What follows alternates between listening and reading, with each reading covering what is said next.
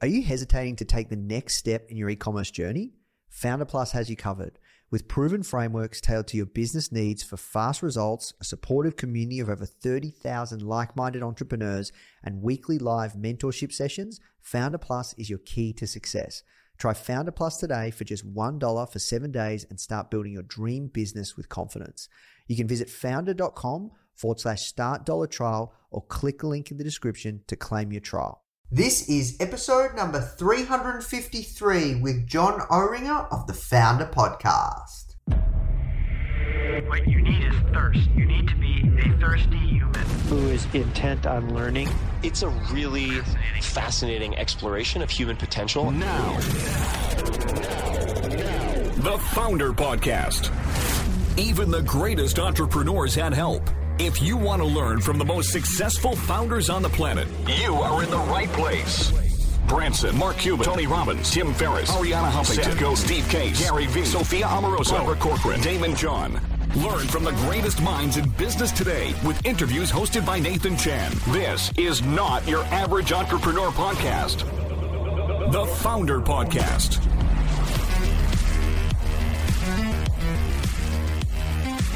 Hey guys, thank you so much for tuning in. Before we start today's episode, I just want to let you know that our goal at Foundr is to help entrepreneurs succeed however we can by giving away high quality content in the form of interviews, blog posts, podcasts, YouTube videos, you name it. We put out so much content to help you.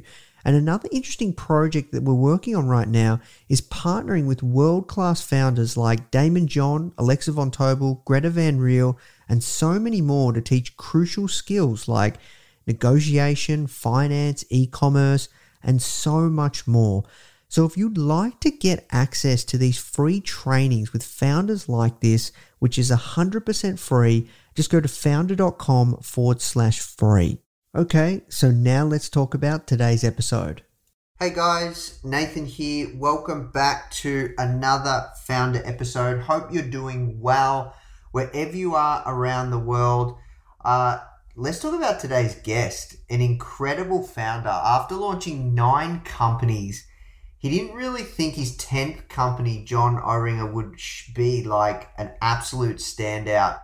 You know, off the back of exiting this company, his net worth is sitting over 1.5 billion.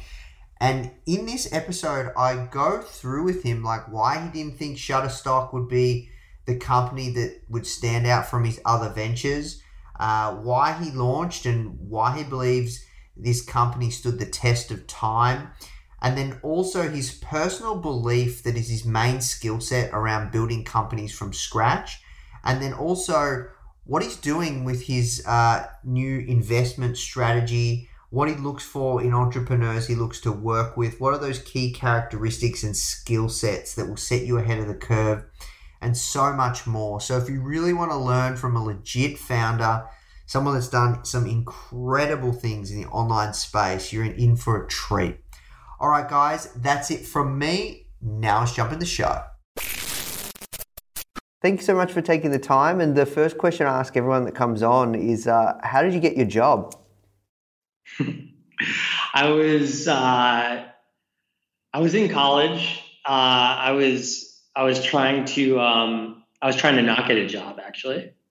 And what wound up happening was Shutterstock was my 10th company in a row, kind of just trying to start different businesses. Shutterstock turned out to be the one that I did not think would be the one that became the standout. But there were several software companies that needed images. I spent time trying to find those images. I eventually wound up just shooting those images myself. And when I did, I then tried to sell them on a website, threw them on a website called Shutterstock. And that's been my job for the past 17 and a half years. Yeah, crazy. Like I said, we're a customer, love the service. Like we use your images a lot for a lot of the content we produce. And I'm curious. Like you mentioned, and I was reading when doing preparation. Like you said, this was like your 10th or 11th startup that you tried. what were the other ones? How long did it, like, what was the iteration process to go, you know what, move on to the next one, you know what, move on to the next one? Because I think, yeah, that's a lot of tries. Yeah, I mean, they each were teaching me something different. I was making progress. It felt like I was getting somewhere, and they weren't all complete failures. A couple of them were software products. They were on the Windows platform. They sold hundreds of thousands of dollars a year in sales. But I was looking for that bigger company. I was trying to figure out how I could build something really big. At the time, I was working on a privacy and security software company called Surf Secret, and that was when I needed the images to market the product. That was where I started to build Shutterstock. And again, Shutterstock was a side project, but I didn't realize that was going to be the one that eventually became the big one. And you said you were looking to build something big. What was different between Shutterstock and the others that gave you that kind of signal that it was going to be big? It was the month-over-month growth, right? I wasn't a photographer, but I mean, I could take a picture here and there. So what I was doing was I was putting my really bad photos on a website, and people were buying them. Really large companies were buying my images to market their services, market their products, and that was where it started to occur to me that if I could get professional photographers on the platform, I could build it even bigger. That was kind of the data I was getting when I would talk to the customers, and so it grew from there. So you saw the month-over-month growth. It was growing quite fast. Were there stock photography websites around back then, or this was a new foreign concept? No, there were a few, and they were just starting to. I think, look, this was 2003. It was a while ago. I was even the stock photo websites that existed had strange licensing terms. Like you could only use the images geographically in a specific place. The internet doesn't care about geography, right? Some of the things we take for granted today, that every business, is very global. That was not the case. So, I mean, initially out of the gate, all of my images were available royalty free through a paid subscription for global use, which was a big unlock for the market. And as I started to bring on other photographers, the value of that subscription just increased really dramatically. Yeah, I see. That's interesting because, the licensing, that is a big component around your guys' service. How did you work that out and work out the unit economics to get that to work and work out that scale? Because you're dealing with, it's a two-sided marketplace in many ways. Not exactly, but you've got your talent on one side and then you've got the value prop and the consumer. Yeah, it actually is a two-sided marketplace. I mean, it grew pretty organically from both sides of the marketplace, right? So more photographers upload their images, more buyers come in, download those images, and that instant feedback between the two sides of the marketplace is what drives the network effect and builds the business from there. That is what happened over those years. Yeah, and when it came to come to the licensing, because there wasn't that many stock photography sites around, how did you know the best way to do it? Whether it's because that is quite complicated.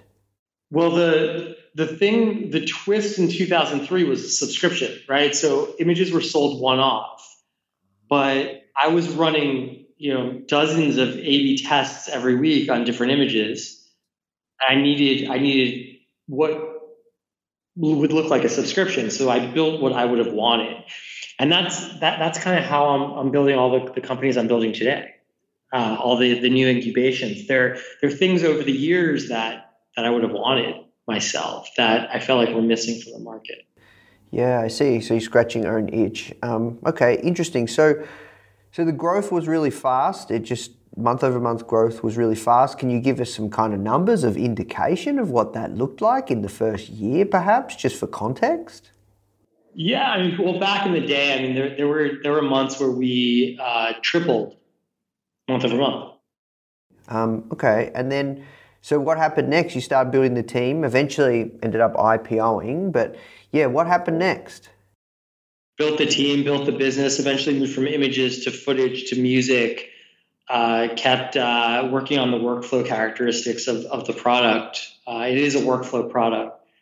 And fast forward 17 years later, now I'm executive chairman, hired a CEO, now spending half my time on Shutterstock, half my time building some other stuff, sell many images per second, hundreds of millions of dollars in revenue.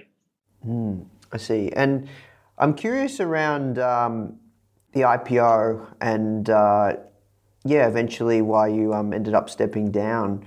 Was it because you kind of felt that you could best spend your time elsewhere, or what I started to realize? I mean, Shutterstock's a really big company. It's got a dozen plus offices. It has close to 1,000 employees. It's 650 million in revenue and growing. And what I started to realize was my skill set is best used right now for building companies from scratch. I tried to do inside Shutterstock. We had some success, but at the speed I wanted to move, it's hard to do that in a 1,000-person company.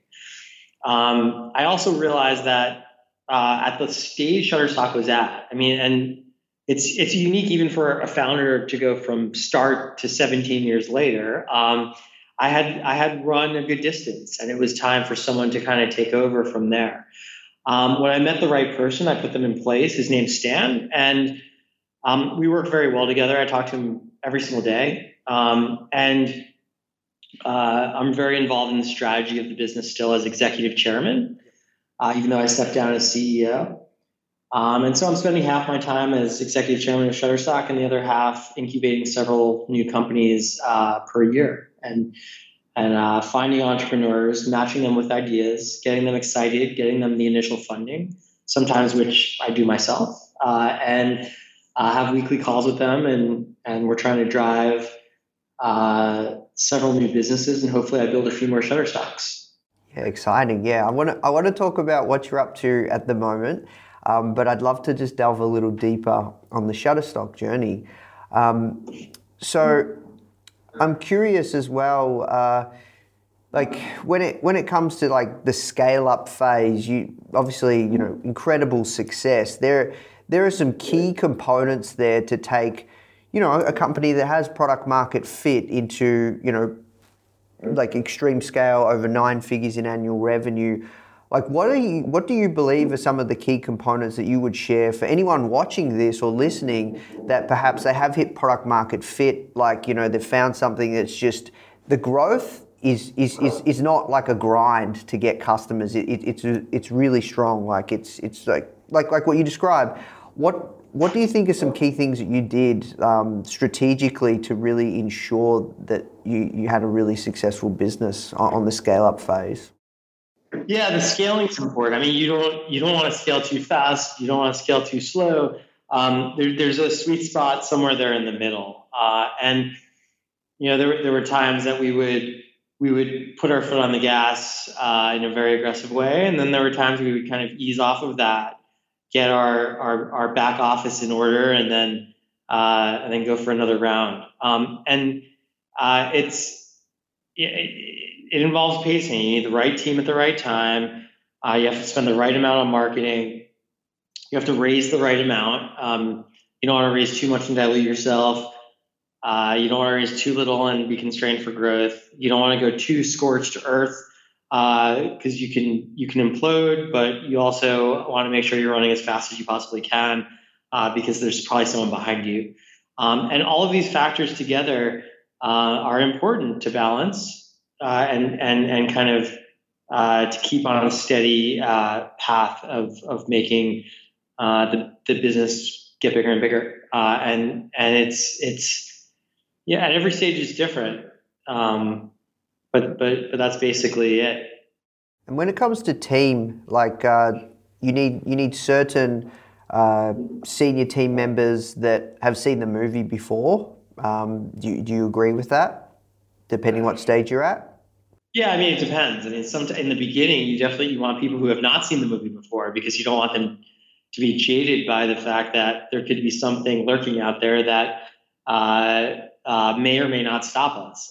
Sometimes, I mean, in the beginning, there's a bit of recklessness in a startup. That's actually why some of the stuff I'm doing today is so exciting, and why I'm excited to be back into it. But it, in the earlier stages, you can be less organized about it and drive growth in more haphazard ways. As you get bigger and bigger, you want the entire team to be completely aligned, and moving the boat, it takes a longer time to reposition it. Yeah, and you need systems, and you need processes, and you need predictability, and you can't just try and random things for fun and come up with crazy ideas. You can all the time, but it's got to be focused. Yeah, that's right. And when it comes to, I guess, team in those days as you've built at the various levels, all the way to multiple 9 figures, what do you think has been critical for finding and attracting great talent and retaining great talent? Yeah, build a great business, build a great culture around that business, continue to foster innovation, allow for entrepreneurship, and keep the team motivated through all of that. And when it comes to keeping the team motivated, that depends on the person, right?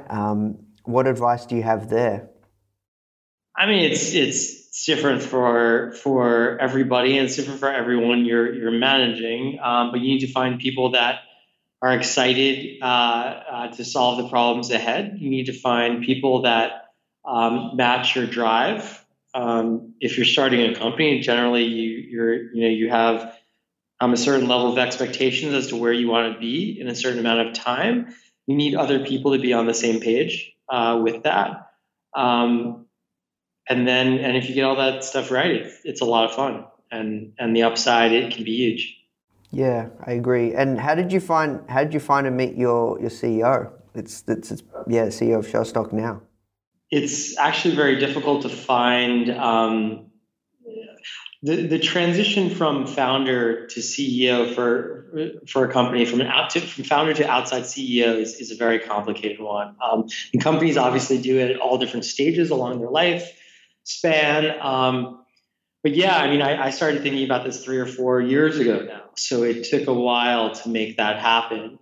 You bring people in, you test them, you see, maybe start with them as chief operating officer and see how they are able to put together plans and develop teams and build strategic plans and differentiate the business against the competition, and see how see who the people they bring in are, how do they build how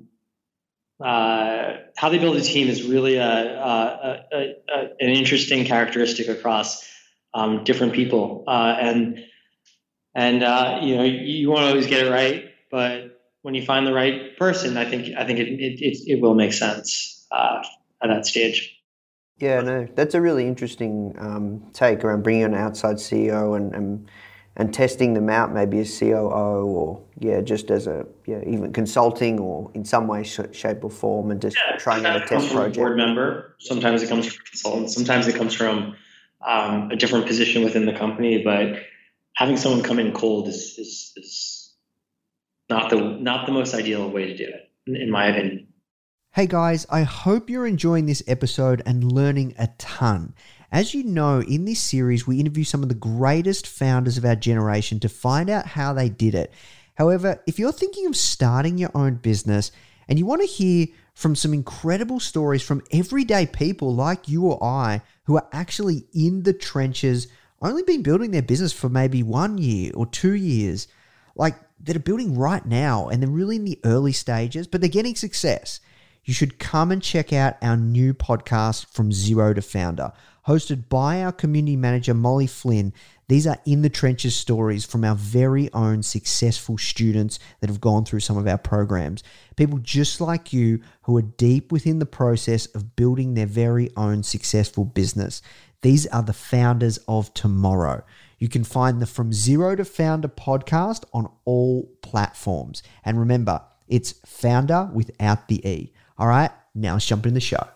So let's talk about like what you're working on now, because it is a common thread when I speak to founders where they've gone and they've had incredible success and the company's massive, a lot of employees, and they miss the early days of just the scrappiness and just kind of getting on the ground again, rolling up your sleeves and not getting in people's way.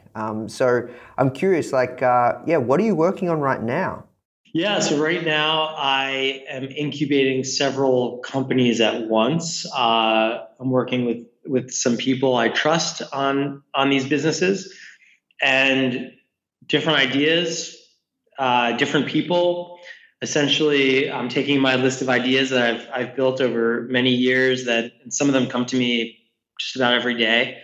I have a list of people I've worked with. I have a list of people that I've targeted on LinkedIn and other places I think could be entrepreneurs, and I try to get them to essentially stop what they're doing and start something brand new. And often they haven't been entrepreneurs before that, and I'm not always successful, but they need to take on some more risk than they took on before. Usually get them a salary, and if we can kind of get them to a good place, sometimes you see it work out really well, really quickly. Yeah, wow. This is an interesting model. So it's kind of like your own very private Y Combinator? Yeah, exactly. It's my own private incubator. I see. And how many are you working on right now? There's about 5 of them right now that I'm working on, and they're all at different stages. And they're all in different areas, from fintech to telemedicine to big data to consumer products. And they all have CEOs. They're all funded the first round with me and a few other people. And we are trying to essentially get them off the ground. And are they all in stealth? For the most part, they are right now. I transitioned to this role in April and started pretty fast, but to have 5 of them in less than 5 months essentially is pretty aggressive. So yeah, they are in stealth right now. One of them is doing a private fundraising round, but yeah, they will be out there soon. They are products that people are going to be using. Exciting. Can you share, I guess, can you take us through that process of like what that would look like? I find it even interesting that you said on LinkedIn, like you find people that you, like who are these people? Like how do you find these people that aren't entrepreneurs that you want to convince them to be? Yeah, I mean, it's been an interesting process so far. I've probably reached out to 50 people on LinkedIn, probably talked to about 30 of them. I've reached out to probably 20 or 30 ex-Shutterstock employees who they don't work at Shutterstock anymore, and I thought they would be interested. I have an idea list of about 100 ideas. Some of them I cross out; they turn out to be bad ideas. Some of them I add. At any one time, there's between 80 and 100 on there, and I try to see what the people are interested in, what they would want to build, how they would build what they're going to build. I'm looking for people that'll run through walls. I'm looking for people that will do whatever it takes to get a company off the ground. I'm looking for people that can bootstrap. I'm looking for people that are willing to quit their jobs if they have them right now, which most of them do. It's a pretty good job market right now. And so finding these people often involves taking them out of their current position. And I backstop some of their risk. They're not going to be making as much base salary as they did before, but they're going to own a big chunk of a company, sometimes 20, 30, 40% of a business that they're going to get to run as CEO. And so you strategically don't match their salaries what they might be on because they're probably, maybe at an executive level or senior management position, right? They're not usually that senior. They can be. I haven't found anyone that senior yet. It's usually, they've often been young, hungry kind of engineers that want to be founding CTOs or CEOs. Some are in management. Some mostly are engineers. And look, I intentionally don't want to pay them exactly what they were making before because they're taking a bit more risk. They should be okay with that because they're getting a large piece of equity. And it's not about being able to afford paying them we can as the startup. It's just there's a different mindset in being a founder and being switching from a job to being a founder. You are trading salary for equity. Yeah, makes sense. And when you kind of canvas or prospect these people, are these people generally people you haven't met before and they have a certain kind of profile, or is it mainly people in your network ex Shutterstock? Or? It's been mostly people in my network. Although I have been getting to know some people that I didn't know before, and it'll take me a little bit longer to get comfortable with them. But when I do, I think there will be some people outside of my network that'll become founding CTOs or CEOs of these companies. And the conversation looks like, look, what do you think you're doing? This is what I'm thinking you're doing. I've got this list of ideas. What excites you? And then you kind of grab that person. You see where that person gravitates. Is that, or you like as a collective? Yeah. Yeah, exactly. Yeah, throw out some ideas. Usually we can triangulate around an area that they're interested in. I have them, all the ideas are organized by category. So if AI comes up, I can focus on that area. If it's a consumer product, I can zoom in on that area. If it's big data, if it's low code, no code, et cetera, we can narrow it down. Got you.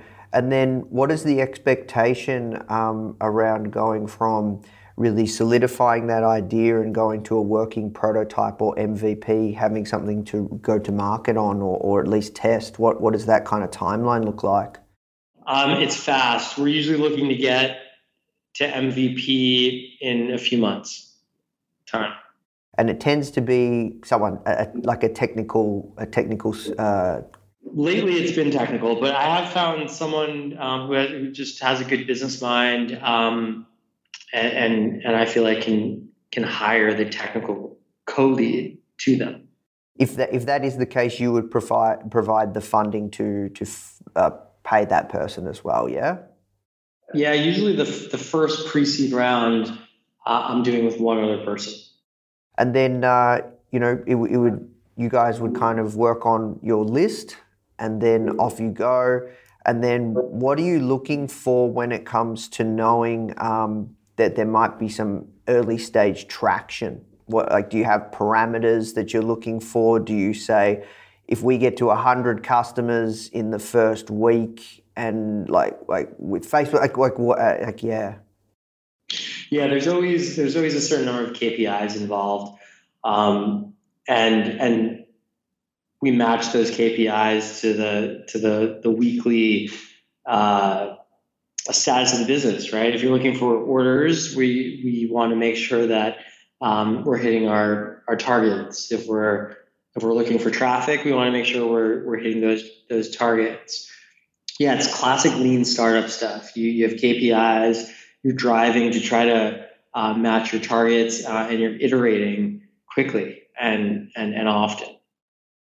And how do you, just because the people listening right now might find this really valuable because they might be in that stage, I'm curious, how do you define those targets? Like if it's a direct-to-consumer brand, versus an enterprise SaaS, how do you measure or know what is like a good target to know you've hit product market fit or you've got really early stage traction? Yeah, it depends on the business. If you're a consumer brand, it's going to be number of orders per week, visits to the website, cart abandonment, returns. If you're a SaaS product, it's going to be what does your weighted pipeline look like? How many inquiries are there? How many conversions are there, and all along the pipeline, like where are the different people in the pipeline? It depends on the business. Yep, got you. That makes sense. And then I guess working towards wrapping up, because I'm really interested around this idea. I've never heard anyone doing this kind of concept of this kind of own personal incubator, working on like 5, maybe, or probably more, right? Like when do you look to cap out, or you just want to? There should never be a cap. I mean, there are lots of ideas on that list. I think there'll often be pivots, right? And so there could be entrepreneurs that work on one idea. We don't actually get some traction on that idea, and then they pivot to another one. We've already had one of our founders do that, actually. The second idea is getting a lot more traction than the first one got. Yeah, got you. But would it be difficult with your time to focus? If even like you're splitting across 5, you have kind of, in a way, like CEOs running these incubated ideas, but eventually you would cap out, right? Or you just want to what is the goal here? I mean, there's no goal. There could be dozens of companies. Eventually they get to their own kind of sustainable place, and all of these companies. I mean, the ones that are done right, the one where the CEO is executing appropriately, should be able to get to their own exit velocity. They should be able to get to a point where they're sustainable on their own, and then be sold. They could be IPO'd. They can be cash flow. Yep, that makes sense. And is one of the reasons you're doing this now is because of everything that's happening? They say that one of the best times to launch a company is during a recession, and we're going through that right now. And there's just so many problems to be solved and a lot of opportunity. Is that why one of the reasons that you're doing this right now? Yeah, well, look, in tech, it doesn't necessarily feel like a recession, but Shutterstock was started in 2003. That was right after the bubble burst for tech. That was right after 9/11. That was definitely a hard time. Nobody was starting companies in tech back then. I do think that when there are times of distress, those are times you double down. Whether it's a recession, global pandemic, whatever the issue is, getting to work during that time, you can create some crazy value out of that. And I think it helps everyone. You create jobs. You're staying focused. You're creating value, and it's a good time to do that. Yeah, no, that makes sense. Yeah, because look, I'm seeing a lot of interesting companies being started during this time.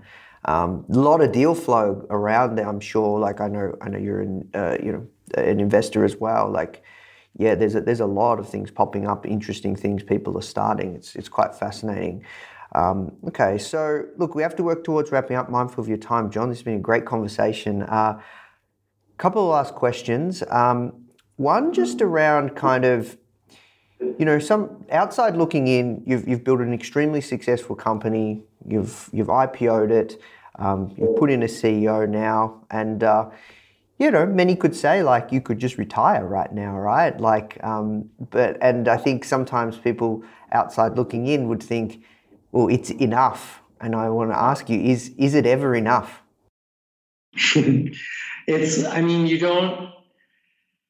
You become an entrepreneur because you like creating companies, you like building businesses, you like seeing things grow that you're involved with.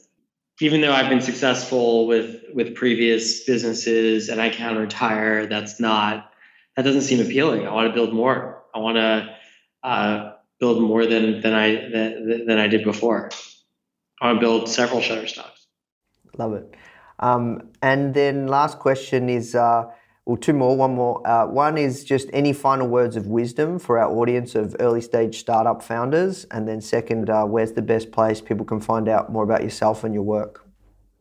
Sure. I would say words of wisdom. In every case that I've been successful, I took on every job myself before I handed it off. Early on in Shutterstock, I was the first photographer, first customer service rep, first engineer. first UX designer, first marketer. It's important to do those things before you hand them off, because even now I think back to those times, and they taught me a lot. They taught me who to hire. They taught me how to manage those people that we hire. And then where to find me, all those different social networks, Instagram and Twitter are two great places that I'm often posting stuff, and you can find me there. Amazing. Well, look, thanks so much for your time, Jon. I really appreciate it. Thank you. It's great meeting you. Hey guys, I hope you enjoyed this interview. As you might already know, our mission at Foundr is to help tens of millions of people every single week with our content, either start or grow their business, which is exactly why we're partnering with world-class founders such as Damon John, Alexa Von Tobel, Greta Van Riel, and so many more to teach crucial skills such as negotiation, finance, e-commerce, and so much more. So if you'd like to get access to these free exclusive trainings, please go to foundr.com/free. These are 100%. We go super in depth on teaching a particular topic, and I know that you're going to love them if you enjoy this podcast.